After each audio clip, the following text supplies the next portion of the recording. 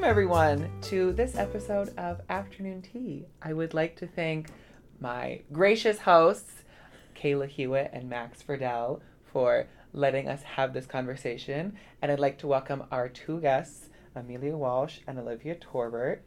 My name is Ben Ulrich, and I have brought all of these wonderful people here today to talk about sustainability on Georgetown's campus and why is it such a big deal? So, I want to start proposing a question to the group and just asking, what does sustainability mean to you and more generally? And this question is sort of lightly directed towards our experts in this field. And so, if you would be so kind as to introduce yourself, that would be phenomenal. So, I'm Amelia. I'm the current president of GREEN on campus, the Georgetown Renewable Energy and Environmental Network, our campus's largest sustainability club. And I am a senior at Georgetown. Cool. Hi, I'm Olivia. I am the former president of GREEN, Georgetown Renewable Energy and Environmental Network. Amelia and I also both work in the Office of Sustainability here at Georgetown, and we're both pretty involved in like GUSA sustainability and other actions on campus too. So it's kind of our lives. That's true.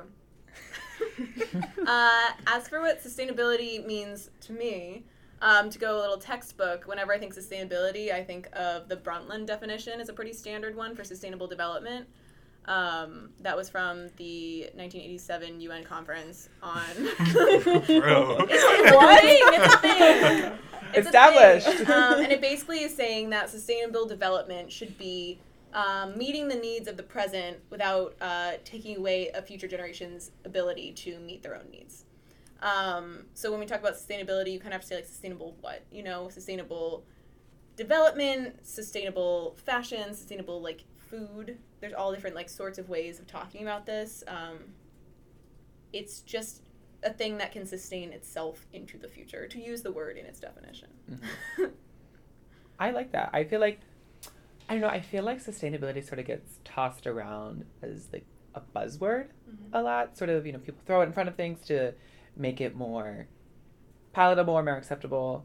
So, you know, I mean, what do y'all feel about that? You know, like, what is your experience as, you know, non-experts in this field in what is sustainability? How do you perceive it?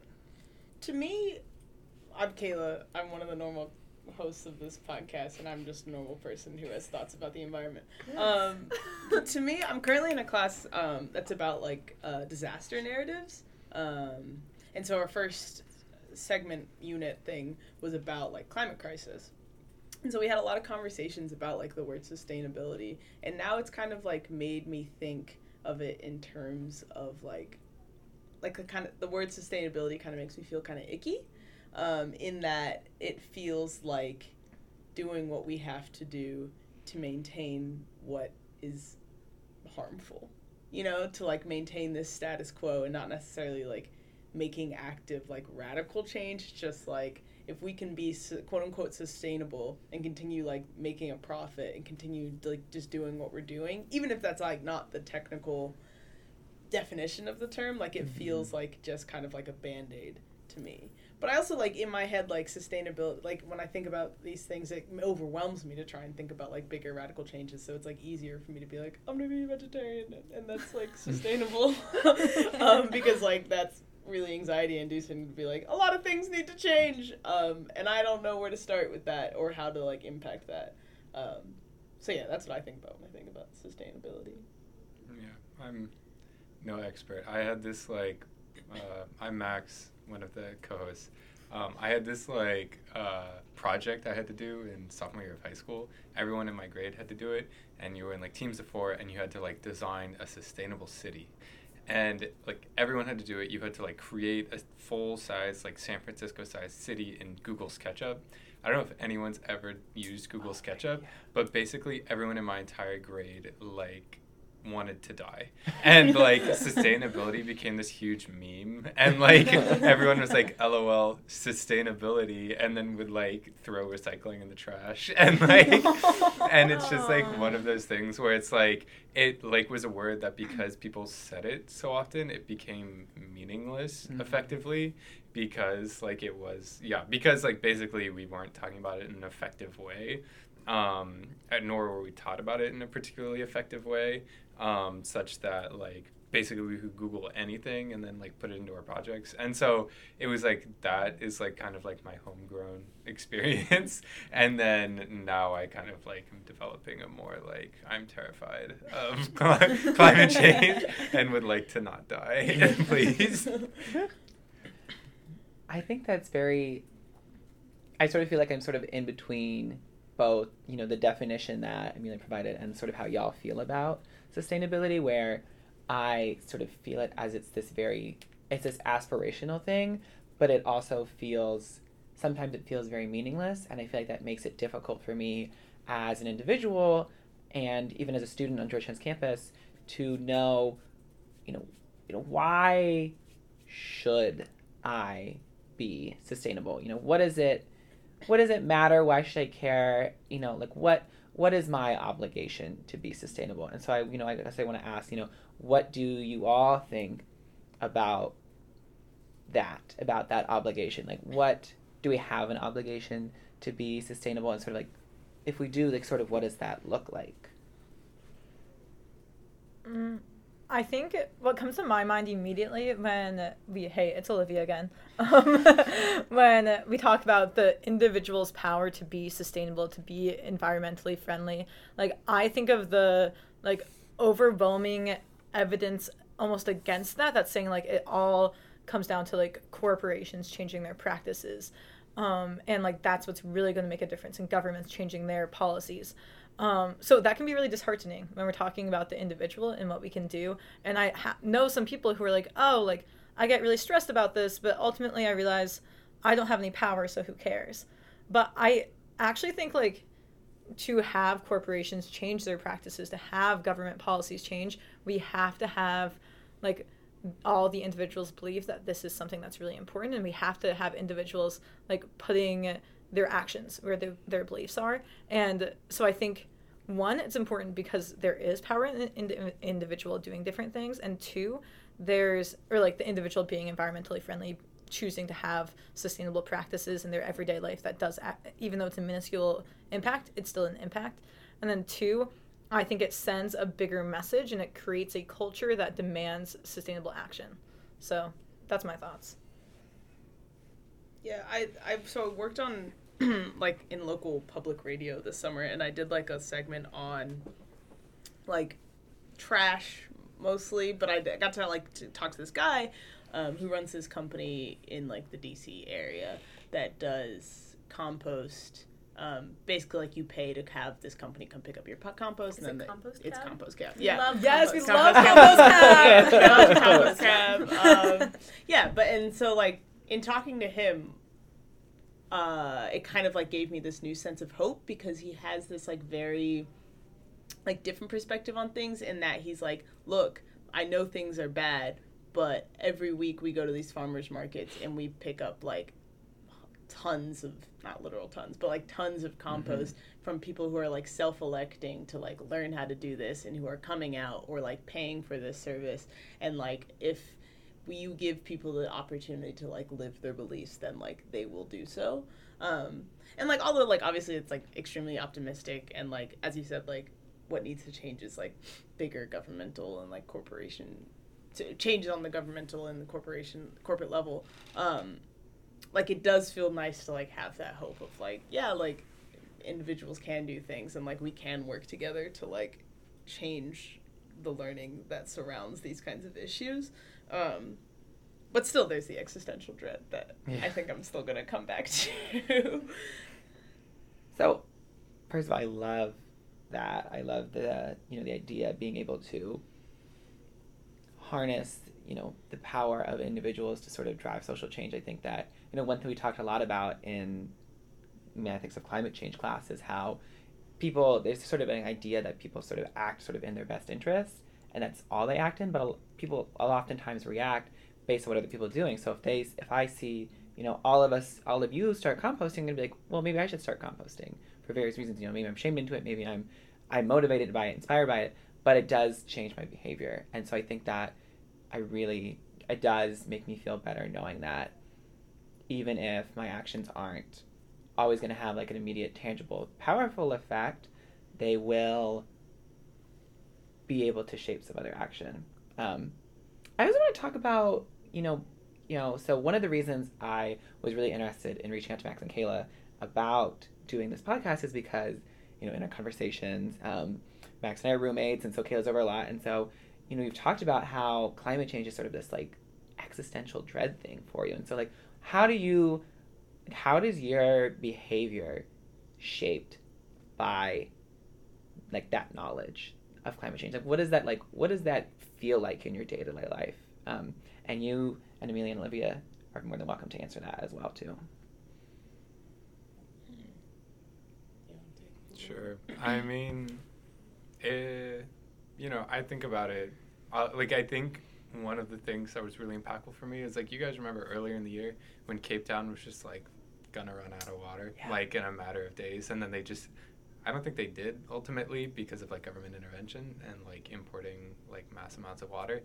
But, like, watching people just, like, teach each other how to, like, just go without showers for, like, hella long and things like that. I was watching that and I was like, that's a metropolitan center of like a huge country that's like very well developed with a robust economy, and like I think about like with the discussion we just had, like sure we can talk about like corporations really changing their behaviors, but if we like want like less like cattle and dairy farming, then you don't get to eat steak and like have Burger King and McDonald's and stuff, and like you don't get to drive as often as you want. Like it like requires kind of like a reordering of creature comforts that like makes me think about like what I am enjoying. So like I don't know, I don't eat beef anymore, but like it feels like such a minuscule change, but stuff like that, like it's kind of like you can rationalize so much before you like think about it all the time. So now I feel better that I like use public transit, but the thing is like I live in the suburbs at home, so I don't know, it feels like an L, so I don't enjoy it as much when I drive at home, I guess. Yeah, I get that. There's like something in like a Vlogbrothers John Green video from like a really long time ago where like I don't remember what the video was actually about, but I was watching this. And the thing that, like, stuck with me, he was like, I drive a car, and I do that with the knowledge that, like, for me to be able to do this, most of the population of this earth, like, cannot.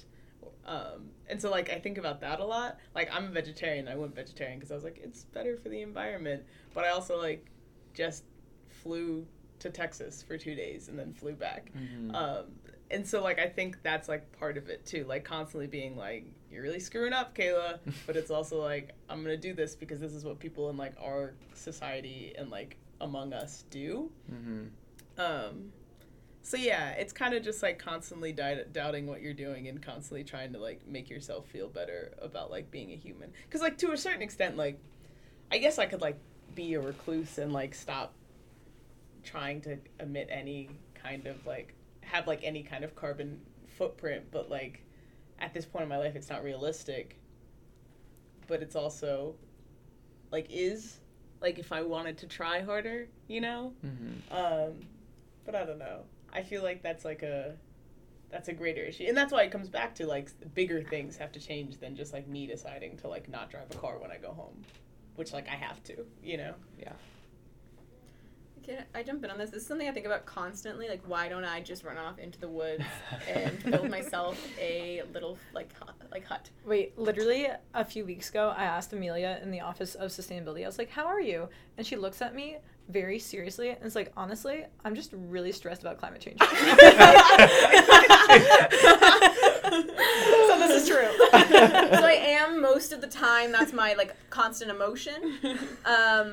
What it comes down to for me all the time, and this is me explaining how I solve it, not advice or an idea as much, but it's important to me to do things that have value to me more often than I do things that have value to like the global society. because I think at the end of the day, like, I care about the world and I want to do good things for the world. But, you know, my individual, you know, for instance, like getting on a plane to go see family or friends is not going to be the final straw that tips us over into, you know, climate change disaster. So if that individual action is more important to my life, sometimes I would say, like, take that, you know. So I have some friends that are like, you know, I was out all day and I just was so thirsty and I almost passed out, but I knew I couldn't buy a plastic water bottle. And I'm like, it's okay, you can do that and take care of yourself, because your, you know, individual self is often, I think, something you should prioritize, because you can't take larger action on larger systems unless you take care of yourself. So don't do it to the detriment of yourself or your happiness, is what I usually think when people get existential about it. That's how I feel. Yeah, I struggle with this a lot, because, like, I think it's just the reality that we live in a society that doesn't let us be fully, like, if we want to use the word sustainable, I guess sustainable. And so it's hard. Like, we can only do so much, like, being individuals, especially, like, for me, like, not coming, like, I'm not of, like, high socioeconomic class, and so that plays a big influencer into, like, what even choices you have to be sustainable.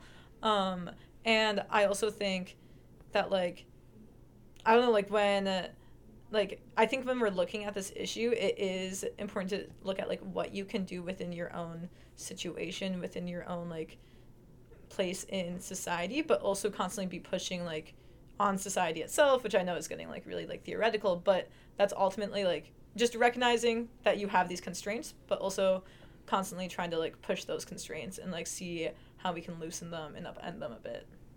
And not, like, critiquing everyone that when they mess up. I think Yeah, part exactly. of that, 'cause did you see all that post from it was about, like, Greta Thunberg? Mm-hmm. And she was on a train going to a conference, and she had, like, a meal in front of her, and there was some plastic in the meal, and someone had commented, like, she calls herself sustainable, but look at what she's eating. And then someone else below that had commented, like, she's eating a vegan meal, she's taking the cleanest transportation she could possibly take to get here, she's going to speak about climate change to a national, global audience. You know, the only food she could get on that train was this, like, prepackaged plastic meal. You can't tell me that she's not allowed to eat, you know? So I think, like, being aware of, like, what level we're talking on, and, like, is it worth it to critique the smaller things if the larger issues are what are more important?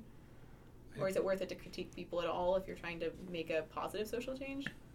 I think, like, also maybe part of the conversation is, like, for me, a lot of the fear is not so immediate, like my actions, but, like, generational. Mm-hmm. Like, in high school, I had asked my dad if we could stop eating beef, and he was like, you drive a minivan to school, so shut up.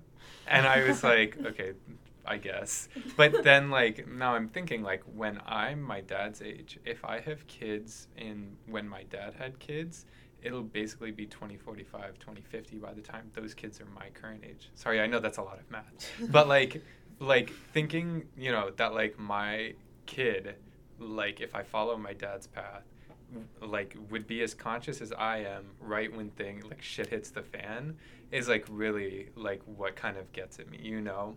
This idea that, like, basically, like, we're probably the last generation to like enjoy suburbia, you know? Mm-hmm. Like, is, like, really, like, the fear for me more so. I think it's so,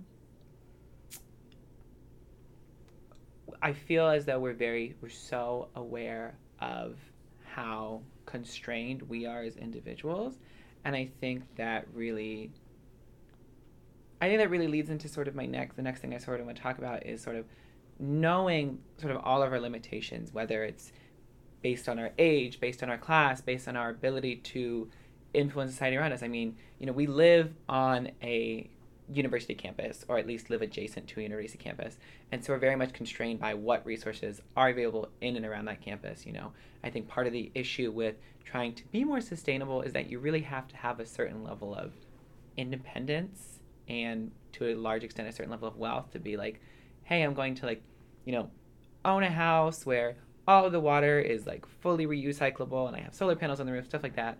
And so, you know, that sort of ties into me wanting to ask, how do we find either meaning, or how do we see the impact of our individual actions to be sustainable and to sort of be cognizant of the environmental effects our actions have on a campus that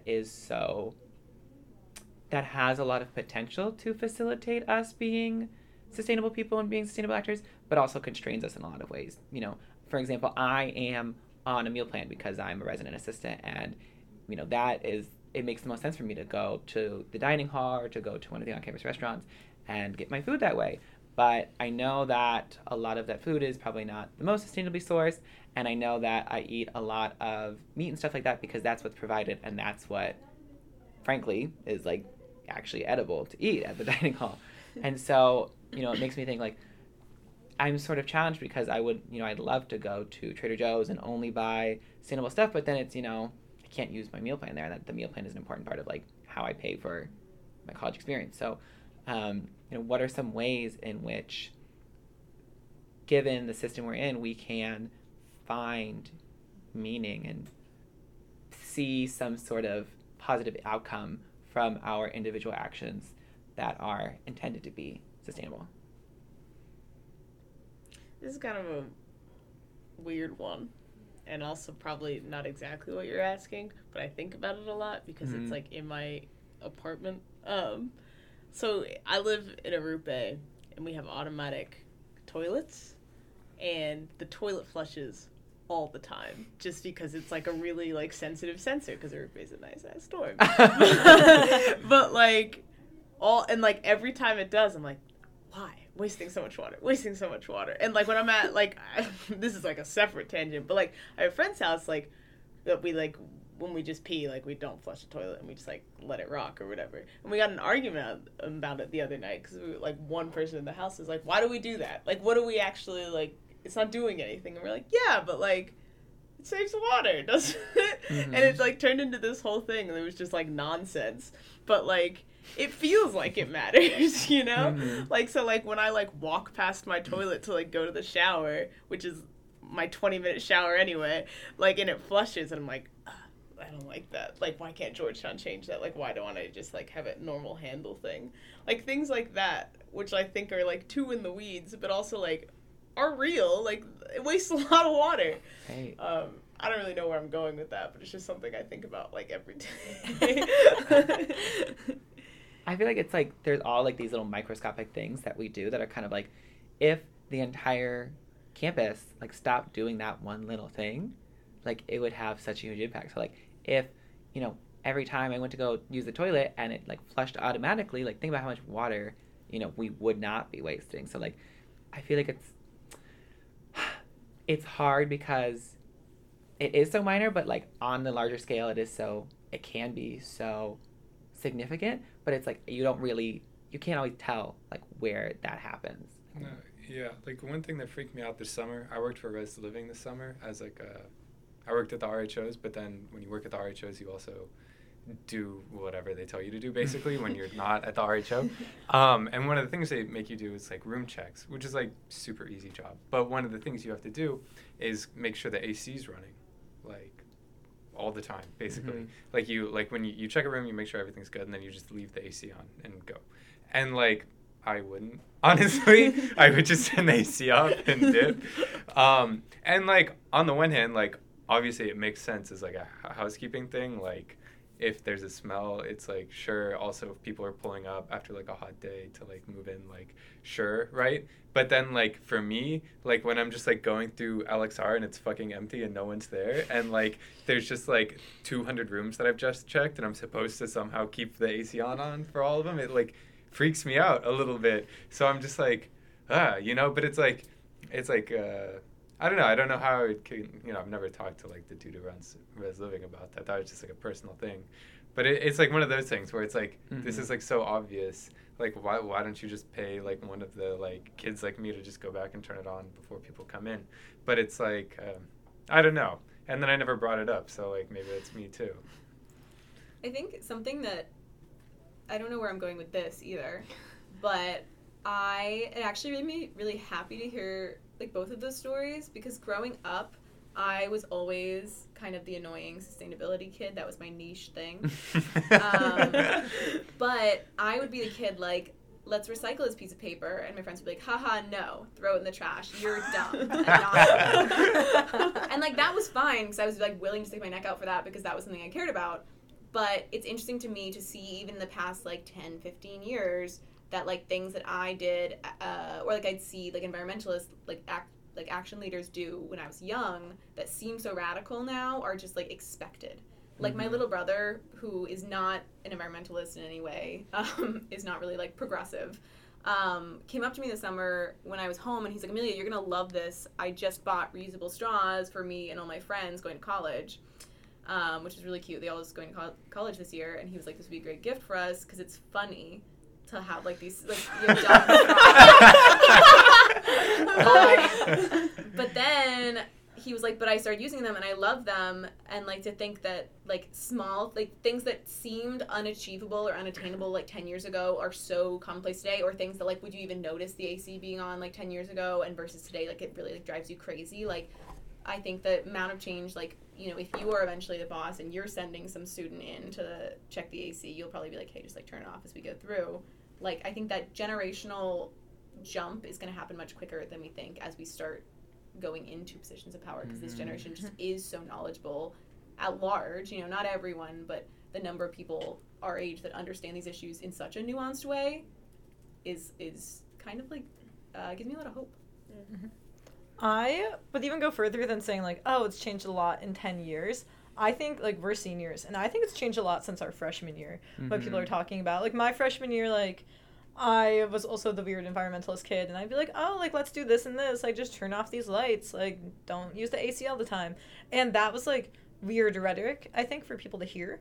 But now that's completely normalized at Georgetown. And I think that's so cool. Like, people that I don't even think about as being, like, environmentalists, like, they're not, like, actively, like, that's not their identity. And they'll, like, post stuff on their Instagram story of, like, skip the straw campaign, or, like, here's this really other cool, you know, environmental thing that you can do. And I think it's like so cool to see how like environmentalism is becoming something that's kind of popular, which like I'm all about. Yeah, I think that's a great point. I know in my experience, so my little sister she just turned 18.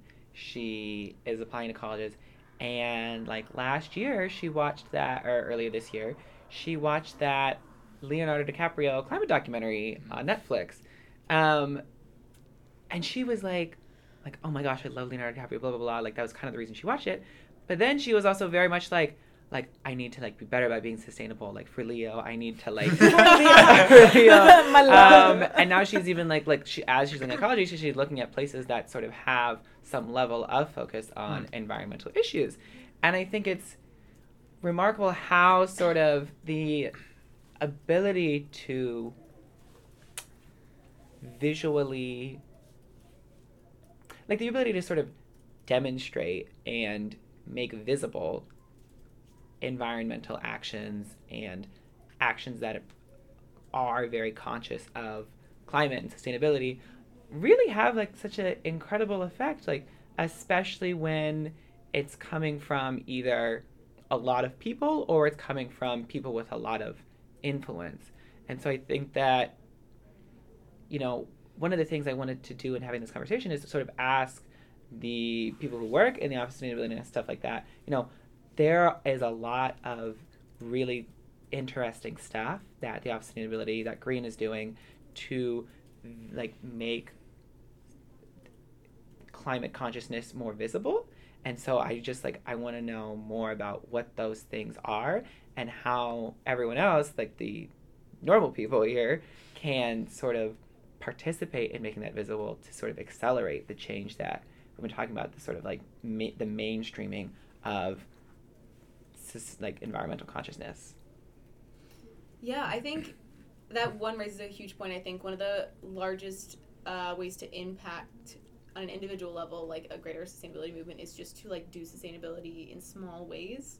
You know, like you bring your own cup to the coffee shop, and the next time you come, your friend also feels like they should bring their cup. You know, the number of times I've like pulled a mug out of my bag, where I'm like, oh, I should do that next time. I'm like, yeah, just like bring it next time. And then now like we have 2 people bringing a mug. In terms of like actual efforts on campus that we've been working on, a lot of the themes for the Office of Sustainability this year has been waste management. That's been a big issue, as I'm sure you guys have all heard. There's been a lot of like back and forth in our time at Georgetown about recycling and do we recycle and how do we recycle. But that, luckily, as we became more educated about the issue, became less of a conversation about recycling, which is really hard, especially with current politics and who's taking whose trash and how it can be processed, and more about, what you use and where you use it and where you source it from and being like a conscious consumer. So we are doing a lot of efforts there on, composting your waste and just opting out of plastic. Do you want to talk about Green's efforts? Yeah, or I can also talk about Green Office. Yeah, please do. Wait, what's your professor's name? Professor Olson. Professor Olson, listen to this. Professor Olson, you're going to love this. So one other project the office is doing, and this is geared towards faculty and staff, is that we're creating a green office guide where this will be rolled out probably next semester. We'll be piloting it. It'll be rolled out within the year, really solidly. But we're trying to get a checklist that offices can have, and that checklist includes resources on where to buy things, how to buy things, how to be more sustainable. But it's a checklist of how to be a sustainable office or department. So or even I know the Core Pathways comes from the Red House. How can the Red House be a sustainable house?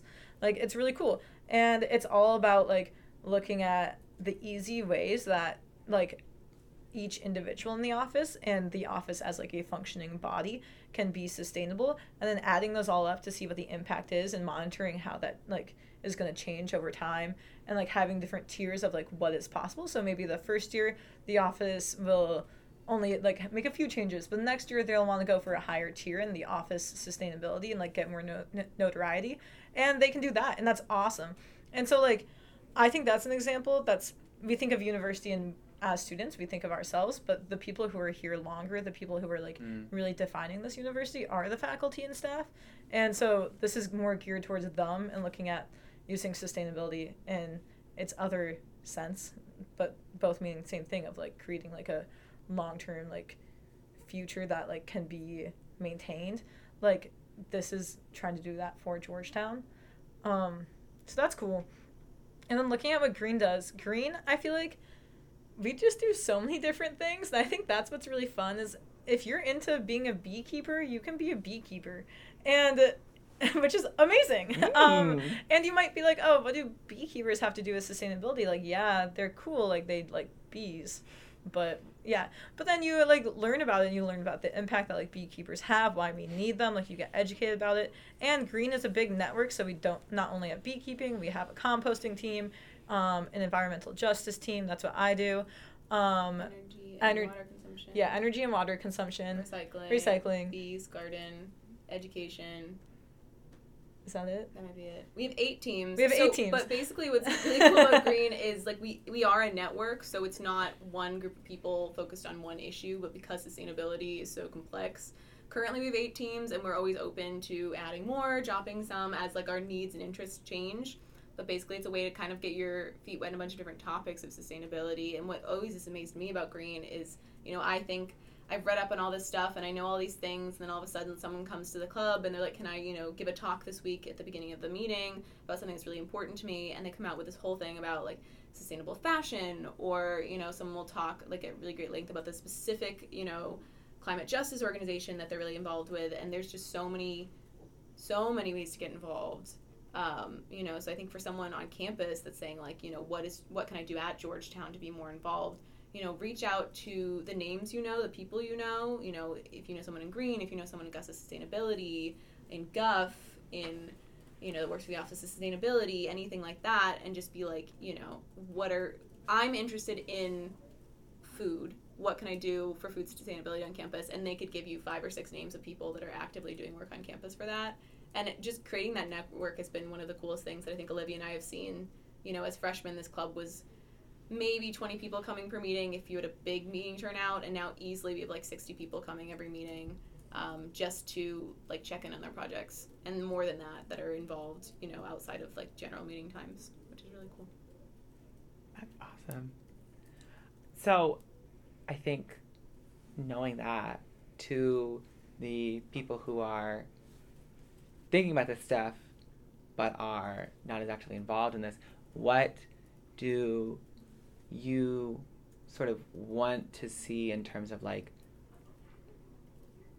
visibility, both from like Green and the Office of Sustainability, and also just like in terms of like for everyone, what do you still think there is room for the university to do to advance this stuff? So like now that you know, or like I've been, reminded about all the stuff that Green and Sustainability do, like what is it sort of like, how do you see yourself? Like what do you think you like can do to fit in with that? Or like what do you think you like would need to see to, what do you think you would need to fit into that? Something that I think Green has worked on, but is like more composting on campus. Like I know like at the farmers market, like you can drop off compost, but like I think it would be great if like I cook most of my meals, but I like take my compost to like a friend's compost bin, but like if I could just like dump that in like my kitchen, like that would be nice. Or like in Leo's, when I eat at Leo's, like it would be nice to like if like composting was more of like an accessible daily thing, because like my high school had that, and we had like a compost pile like out near the track, which was gross. I'm not saying we need that, but like we all had to learn how to compost, and they like forced us to like do a field trip one day and like go down to like where they sort the compost in like the bottom of our high school, so we all had to like see like how annoying it is when like you don't do it well, and so like if we could have like a system like that, so like one, like people are actively like engaging and learning about like what goes where, I think that's powerful. And it's also just like a nice like reminder, and it like also it feels good to like be like, I'm not gonna create more waste than I need to today. Like something like that, like things that are like more in like the daily like slog of it. If it was just like there, like that would be beautiful. But I understand that like administration is difficult, and like those kinds of systems are hard to sort through, but like things like that I wish were more like prevalent on campus. Well, just very quickly, something that I think not enough people know about like our dining hall facilities, but is super cool, is we actually do all pre-consumer compost at all of our dining facilities on campus. So any food waste that's created in preparing any of the meals that you eat at Leo's, at any of the Royal Jacket and the salad place and all of that. Still a salad place, yes? Crop Shop. Yeah. Thank you. I'm old. And Epi just started doing it now, but the other ones have been doing it for like 10 years-ish. All of that food gets composted, and all of the food that you eat in downstairs Leo's that goes back to the conveyor belt to get washed, that also goes and gets composted. So we're doing a lot of work structurally that is not being advertised just through lack of personnel, which is something that is, if you want to, not to take hope out of something, but if you want to, feel a little bit better about your campus, like there are a lot of things that I've learned through working at the Office of Sustainability that we do. It's a massive amount of food waste. And next semester, we're going to compost both upstairs and downstairs Leo's. All of that food that if you eat it and you leave it in there will be composted. But, in terms of, do you want to speak about, like, residential opportunities? Yeah, so this has been a project for Green, actually, for a while. One thing that we got going this year through a big grant from the Office of Sustainability was there's, like, how many? 50? 50. Yeah, 50 townhouses, all that like students live in that now have composting, and Green totally funds that. We like have Compost Cab, who you mentioned earlier, they come and pick it up, which is sweet. And we're trying to figure out how to do this in residential halls. We have some pilot projects that are going to be happening this semester to try and like see what that looks like, and also like we have a working group trying to look at how to get funding for this for the future. But it's such a pain because you're right, like administration is like, they do a lot of fantastic things, but they're also very resistant to change. They're also heavily understaffed when it comes to like sustainability efforts and facilities efforts. So like that was my complaint coming in like freshman, sophomore year. I didn't understand why things were taking so long. I would constantly be trashing administration here. And then like through first honestly threatening to protest them because they weren't recycling, and then getting hired by them to have them recycle. Then I realized, I was like, oh shit, there's only 2 people in the Office of Sustainability. They're the only ones that do any work, which is incredible. And facilities people, they care so much, and they're insanely understaffed.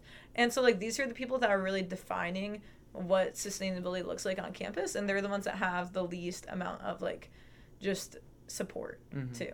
So it's like, it's hard. It's like, it's really hard. Well, it's also difficult because, like, kind of what you were saying before, in that, like, faculty are the ones who, like, are here long enough to, like, see things change and to make things change. But also, like, the flip side of that is, like, so many faculty members are so slow to change. Like, how long did it take us for, like, Swish to Canvas? Yeah. Like, some professors are still Yeah. on Blackboard. Like, that little thing, like, rocked their whole world. So, like, you still have, like, I have a bunch of professors who are, like, print out every reading and then assign, like, 60 pages of reading every week. And I'm like, if we're being honest, I'm doing the same shit I would have done if I hadn't printed this out. But instead, now you're forcing me to sit here with this stack of paper that I'm only going to use, like, for this couple of months. And it's, like, ridiculous, but they're still like, I don't know, I'm like, it's bad for the environment, but, like, I'm old school. And, like, that has to stop being an excuse at a point for some of the things that I think, like, some of, like, the negligence of, like administration or, like, faculty. Because, like, obviously, like, bigger, like, institutional changes, like having more campus, like, which, like, that is incredible, what you're talking about. Like, those things take a really long time, but, like, little things faculty can do. And that's why I think, like, green office is, like, such a cool idea. Because, like, if you can, like, start, like, changing the minds of, like, because I feel like students are, like, much more willing to change, whereas, like, the older folks on campus, not to call out older folks, but, like, are much less willing to do so. But, yeah. I love that. I think that I've sort of realized that there's lots of really great channels for students to advocate to the university to sort of enact change, and that there are people there who care, but, you know, both ends of that equation just need more voices. And so I think that's something that we as students can do, is sort of find ways to vocalize. I think that, you know, Georgetown is very reactive to student voices when they are loud enough. And so I think that if one thing that each and every student can do is just, if they feel passionately about this stuff, be like, hey, I feel passionate about this. I'm going to, you know, tell my representative for my academic council, or tell GUSA, and encourage them to sign on to a petition, or I'll email my dean or something like that. And I think those voices are what the administration needs to hear. I was talking to one of the SFS deans a couple days ago, and we were talking about printing, and he wasn't even aware that professors were making students print so much stuff, and also wasn't aware that students have to pay for printing. So I think there's a lot of stuff that, yeah. How can you be our dean? Because I'm so mad. But it's because there's such a disconnect between, like, certain, like, a lot of the aspects of the university are very siloed. And so one thing that we as students can do is sort of tell our professors, tell our faculty, tell our staff and deans, is like, hey, this is something that's happening right now. And a lot of times they're like, oh, like, that's great. Like, and they will do something to change. But I think that we just really should emphasize ways in which we can help them care. So to sort of wrap everything up, I was wondering if everyone would sort of go around and think about one thing they're either optimistic for going forward that they think the university could do, or something that they would like to see us do more work on. I'll start. We haven't talked about this that much, but it's really something that the more I think about, like, what is the biggest net impact we can have. I would like to see the university fully divest from, like, all fossil fuel, which is a huge huge point of the GU Fossil-Free Club. But it's a hard task that comes from a bunch of older people that are in charge of our board.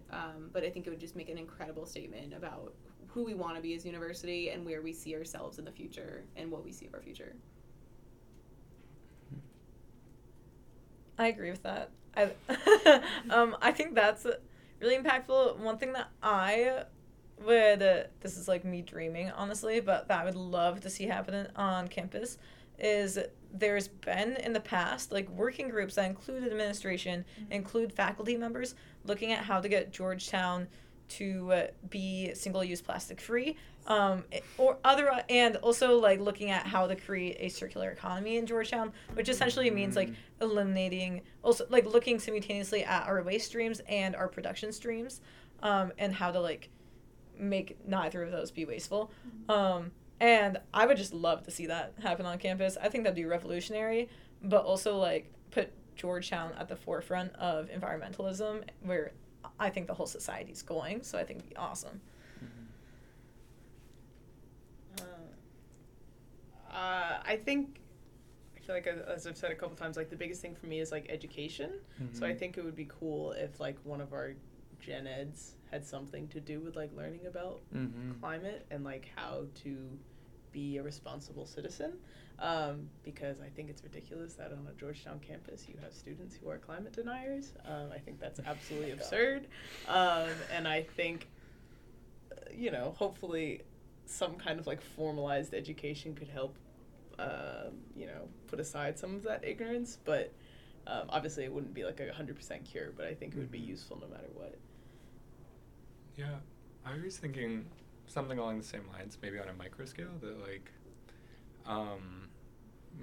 Green and the administration can only do so much. Like, eventually, like peer-to-peer education has to occur and like actual like conversations, and that was something I was thinking about. Where like, like it's a huge problem with like student activism on campus, where like shit gets done and like people like petition and movements occur, and then like you've like people who are just like tapped out, like they just don't know what the fuck's happening, and like fair, it's kind of hard to like tap in, but like I think like a lot of it comes down to like the peer-to-peer communication, and I think like that's not on like Green members, that's on like kind of like creating an environment in which people are just talking about this as over like Leo's or something. Yeah. I think for me, I would love to see, so on one end, I would love to see student advocacy organizations work harder to sort of tell students, hey, like, if you have concerns, please bring them to us and we can like advocate for you. So like I'm part of SFS Academic Council, and like there's a lot of stuff that people bring up and then we tell it to the deans and they're like, oh my gosh, like we had no idea. And so just being like trying to really just anytime you think you have any issue, tell like a representative or tell someone, so that way that can get to the people who can do something about it. Because I think part of the ignorance is on the part of students, but part of the ignorance is the people who run the school, and it's not willful ignorance, it's just they don't even know it's an issue until we tell them. And so I think that's really important. And then the other thing I would love to see us do is sort of tied to you mentioned like the temperature stuff in like dorms and whatnot. And I would love to see us be better about like climate control efficiency, because especially in like dorms, especially in buildings like the ICC, like it is just like you get like a 10-degree temperature shift from floor to floor. It's wild. Like you open the doors like in the winter or the summer, and it's just like a blast of like climate controlled air, and just finding ways to be smarter about how we do that would like, first of all, it'd save Georgetown a ton of money, and it would have a tremendous effect on our energy usage. And I think that would be something that it really is a big top-down thing, but I think it is something that can be presented in such a way that the university takes it seriously and really commits to doing that for their own benefit, and to send a message to the world that we're very serious about environmentalism.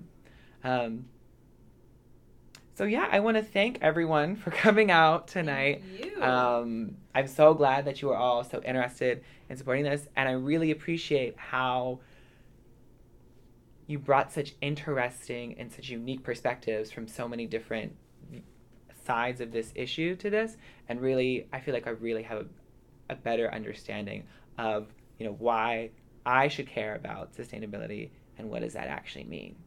So, thank you all for coming. Thank you. Thanks, Ben. Thanks, Ben. And thanks, Kayla and Max.